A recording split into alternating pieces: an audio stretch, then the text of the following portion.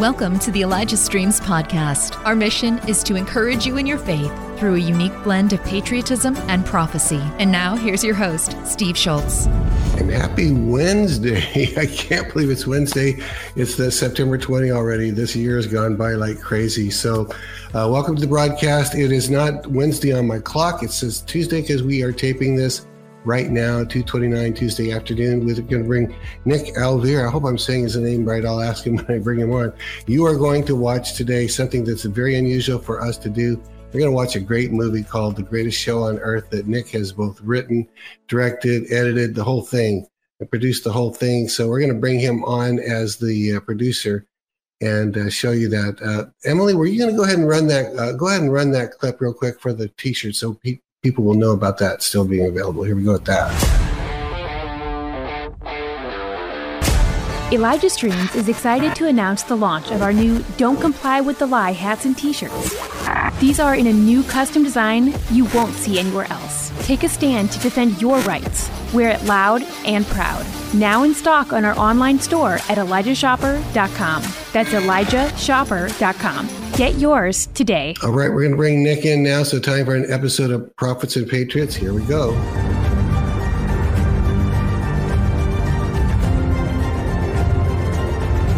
Nick, do we say, is it Alvear? Yeah, that's a great way to say it. You can either go Alvear, yeah, or you can go Alvear. But they both work. It's a Spanish word. Alvear is how it is in Spanish. So.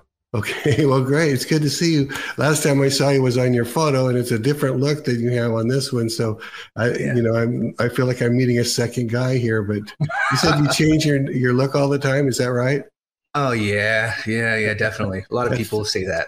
That's the artist. Well, this is going to blow people's mind. Not only are we going to show the movie, The Greatest Show on Earth, which is not like the movie that was on TV in the theaters. This is your own, The Greatest Show on Earth. Amazing. I watched it about a week and a half ago, 2 weeks ago now.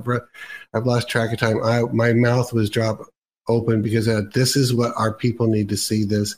So, for people that want to know what is this is like having Johnny Enlow, Derek Johns, and Dr. Jan all on at the same time, but in a movie version instead of them talking about it. So talk about how in the world you got into this. Tell us your story. Who is Nick? All right. I'd love to share that. And thanks for having me on. Yeah. It started back in 2019 when I almost got into a life-threatening accident. I was driving down the PCH in California, and I almost actually drove off a cliff. Oh. And it was late at night, and I don't drink anymore, but I was drinking then. And so this was a big wake-up call for me. When I realized the following day, when I got to kind of see what had happened, and no cops were involved, there was just me hitting a guardrail and then coming to on a couch. And so when I got to study the freeway and go, okay, where's this green paint at? Because it was a Prius. This is the Prius. It had such an impact on me. I got a tattoo of it. Wow. And once I saw where the green paint was on the guardrail, I realized I was 4 feet away from going off a cliff. And that made me realize, okay, dude, you knew you were going to be a film director when you were 9 years old, and you knew you were going to be known for making music as well. And your daughter wouldn't have you around if you had died. So what are you going to do? Wow. And so I embraced a lot of this fuel and passion I had in my dreams. And a lot of that had to do with embracing Trump. I was already a Trumper inside. And at my work, I started talking to more people about Trump. And it got me in trouble. And then I ended up getting fired. You think? And this is in liberal California, right? Liberal California. And it was one woman in particular who was such a good friend, and then she found out I loved Trump, and then she worked her magic to get everyone to hate me all of a sudden because I was really likable there. And I just it was actually the day before COVID was announced throughout Silicon Valley, and this was like a startup of that sense. And I got fired, and they didn't tell me why. And I remember feeling so much anger. And I remember one night I was thinking, what am I going to do with this anger? I haven't felt this anger in a long time. And so in my nights, I would make music videos to the songs I had produced. And one night I saw Fall of the Cabal. And it just hit me really hard where I realized, wait a sec, I can do that. I can do exactly that because I'm kind of doing that already with music video. Fall of the Cabal, is that a movie? Yeah, Janet Osbard. Osgard, I believe is her last name. That one took off, and that was a really big one. And so my first film was Swamp, The History of Elite Child Sex Trafficking. I made that in April of 2020, put it on YouTube, and it survived for a while. And that was the same time Out of Shadows came out. Okay. So I just sent the link to everybody who watched Out of Shadows, and it built momentum. And I made 4 movies after that. And then I got this message intuitively, hey, man, you need to write your own movie. Write your own movie. Don't find someone else's thread online and ask them. Just do your own. And the thing I had burning in me was those who yell the loudest have the most to hide. And just so happened, the day before it came out, I changed the title to Pervywood. I saw something and I thought, that's a good name. Pervywood, is pervy? Like perverted. Inside out. Okay. Yeah. And so, what was Pervywood about then? Give me a couple of examples. Oh, yeah. Pervywood now has 16 films under it. The first one, was first one was about Robert De Niro, Howard Stern, and Kathy Griffin. And it's basically, in essence, those who yell so loud about Trump and Trump hate must have something to hide. Yeah. They're loudest. So let's go look in their closets. And it's very interesting to note, once you start peeking around the web and you find things like Howard Stern talking about the Olsen twins when they were 12, saying they were hot and how he'd still hook up with them. So that was one thing I found and went, oh, boom. Robert De Niro was charged with being part of a sex trafficking ring. Really? Yeah. Wow. And then people don't know this because it's covered up. It's covered up. And then there's a deeper conspiracy with Kathy Griffin actually being a man, Carter Cooper, Anderson Cooper's brother. And really? Their mother. Nick, is that true? I mean, I really believe it. When you watch the film, you'll get a greater concept of why. When you see Carter Cooper kills himself when he was younger, he jumps out of a building. And their mother, it was supposedly the satanic priestess. That's Gloria Vanderbilt. And we all know that this is kind of what they do. They do sacrifices. And it was the older brother, I believe. So you see family photos and symbolism, and then you look at photos of Kathy Griffin now and Carter Cooper then, and you get an idea of like, well, how come I don't see photos of Kathy Griffin when she's young? Oh, that's interesting. Yeah, and their faces are so identical. And there's a weird thing with the Satanists doing these Baphomet-like swap in genders. So that really caught wind. People were like, hey, I've been hearing about that. Seeing it in a film now makes me appreciate that maybe there's something there. And yeah. And then you seem to, doesn't take a rocket scientist to see that you've got an anointing on you to bring truth to the forefront.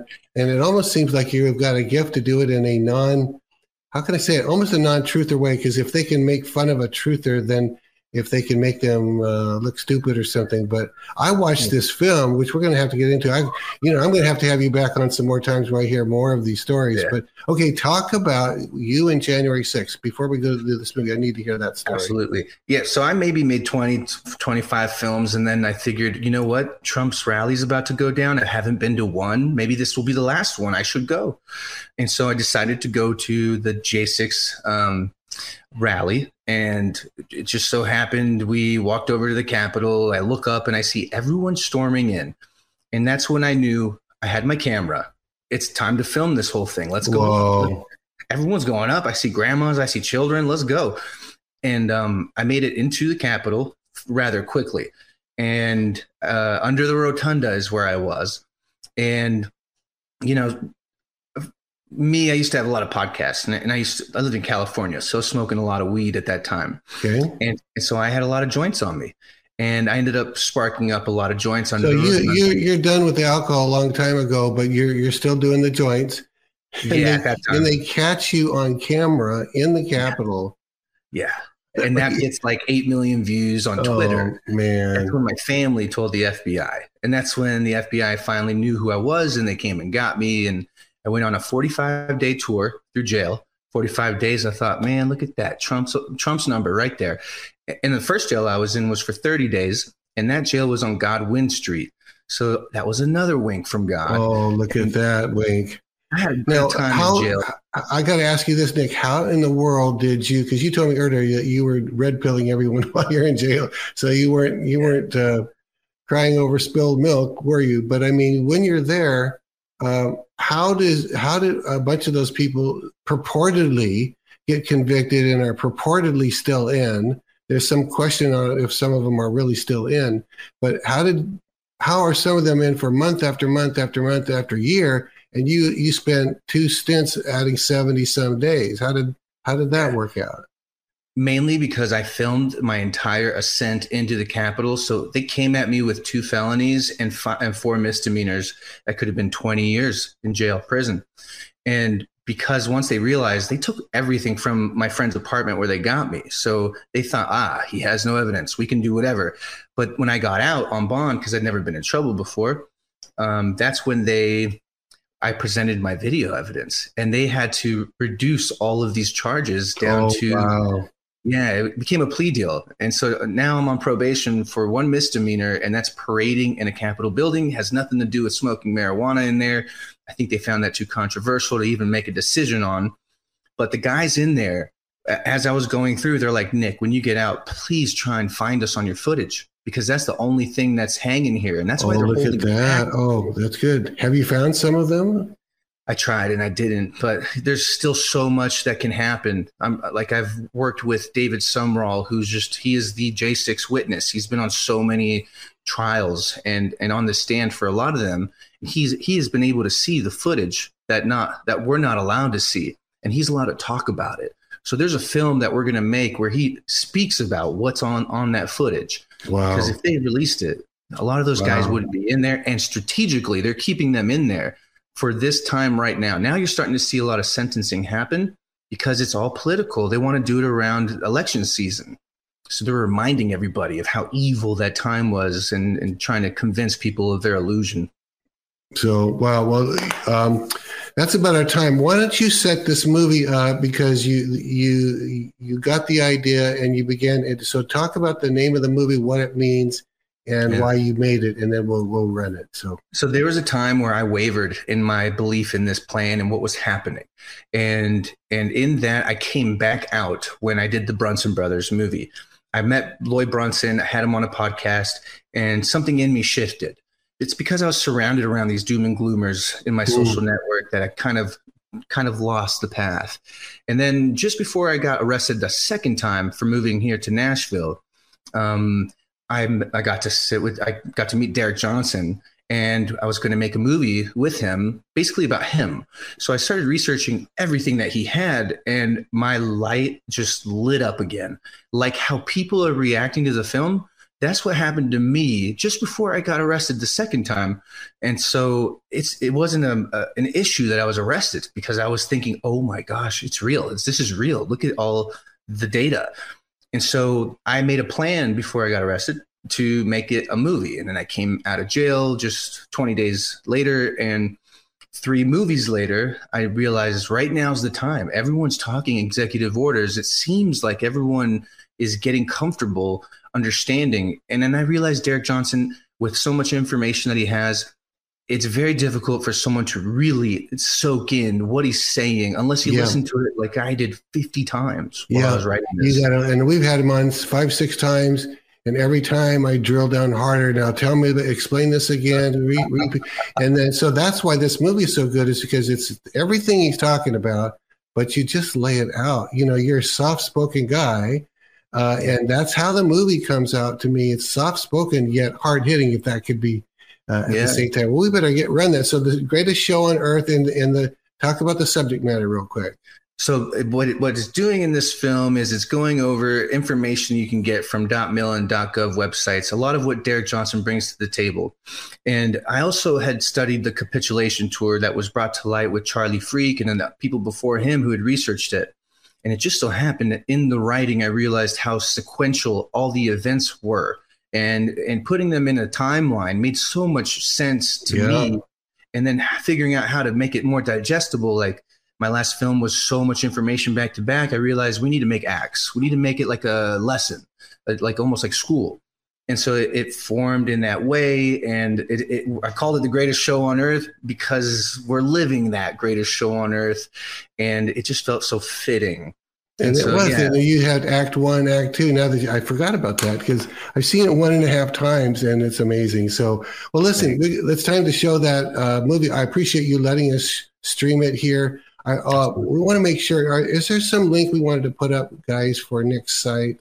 We've got goodline.tv on the screen. Okay. Right. Make sure this is how you get to Nick. Okay. That's right. And if there's any 57 movies I've made in the last 3 years. Yeah, 57, and they're all there. It was like a kid in a candy store when I saw that. But I want to see all this stuff. But I got to see this big one because it just came out. So, all right. Well, listen. Without further delay, let's go ahead and watch The Greatest Show on Earth. Here we go. To watch the film, go to our website ElijahStreams.com or go to our Rumble channel.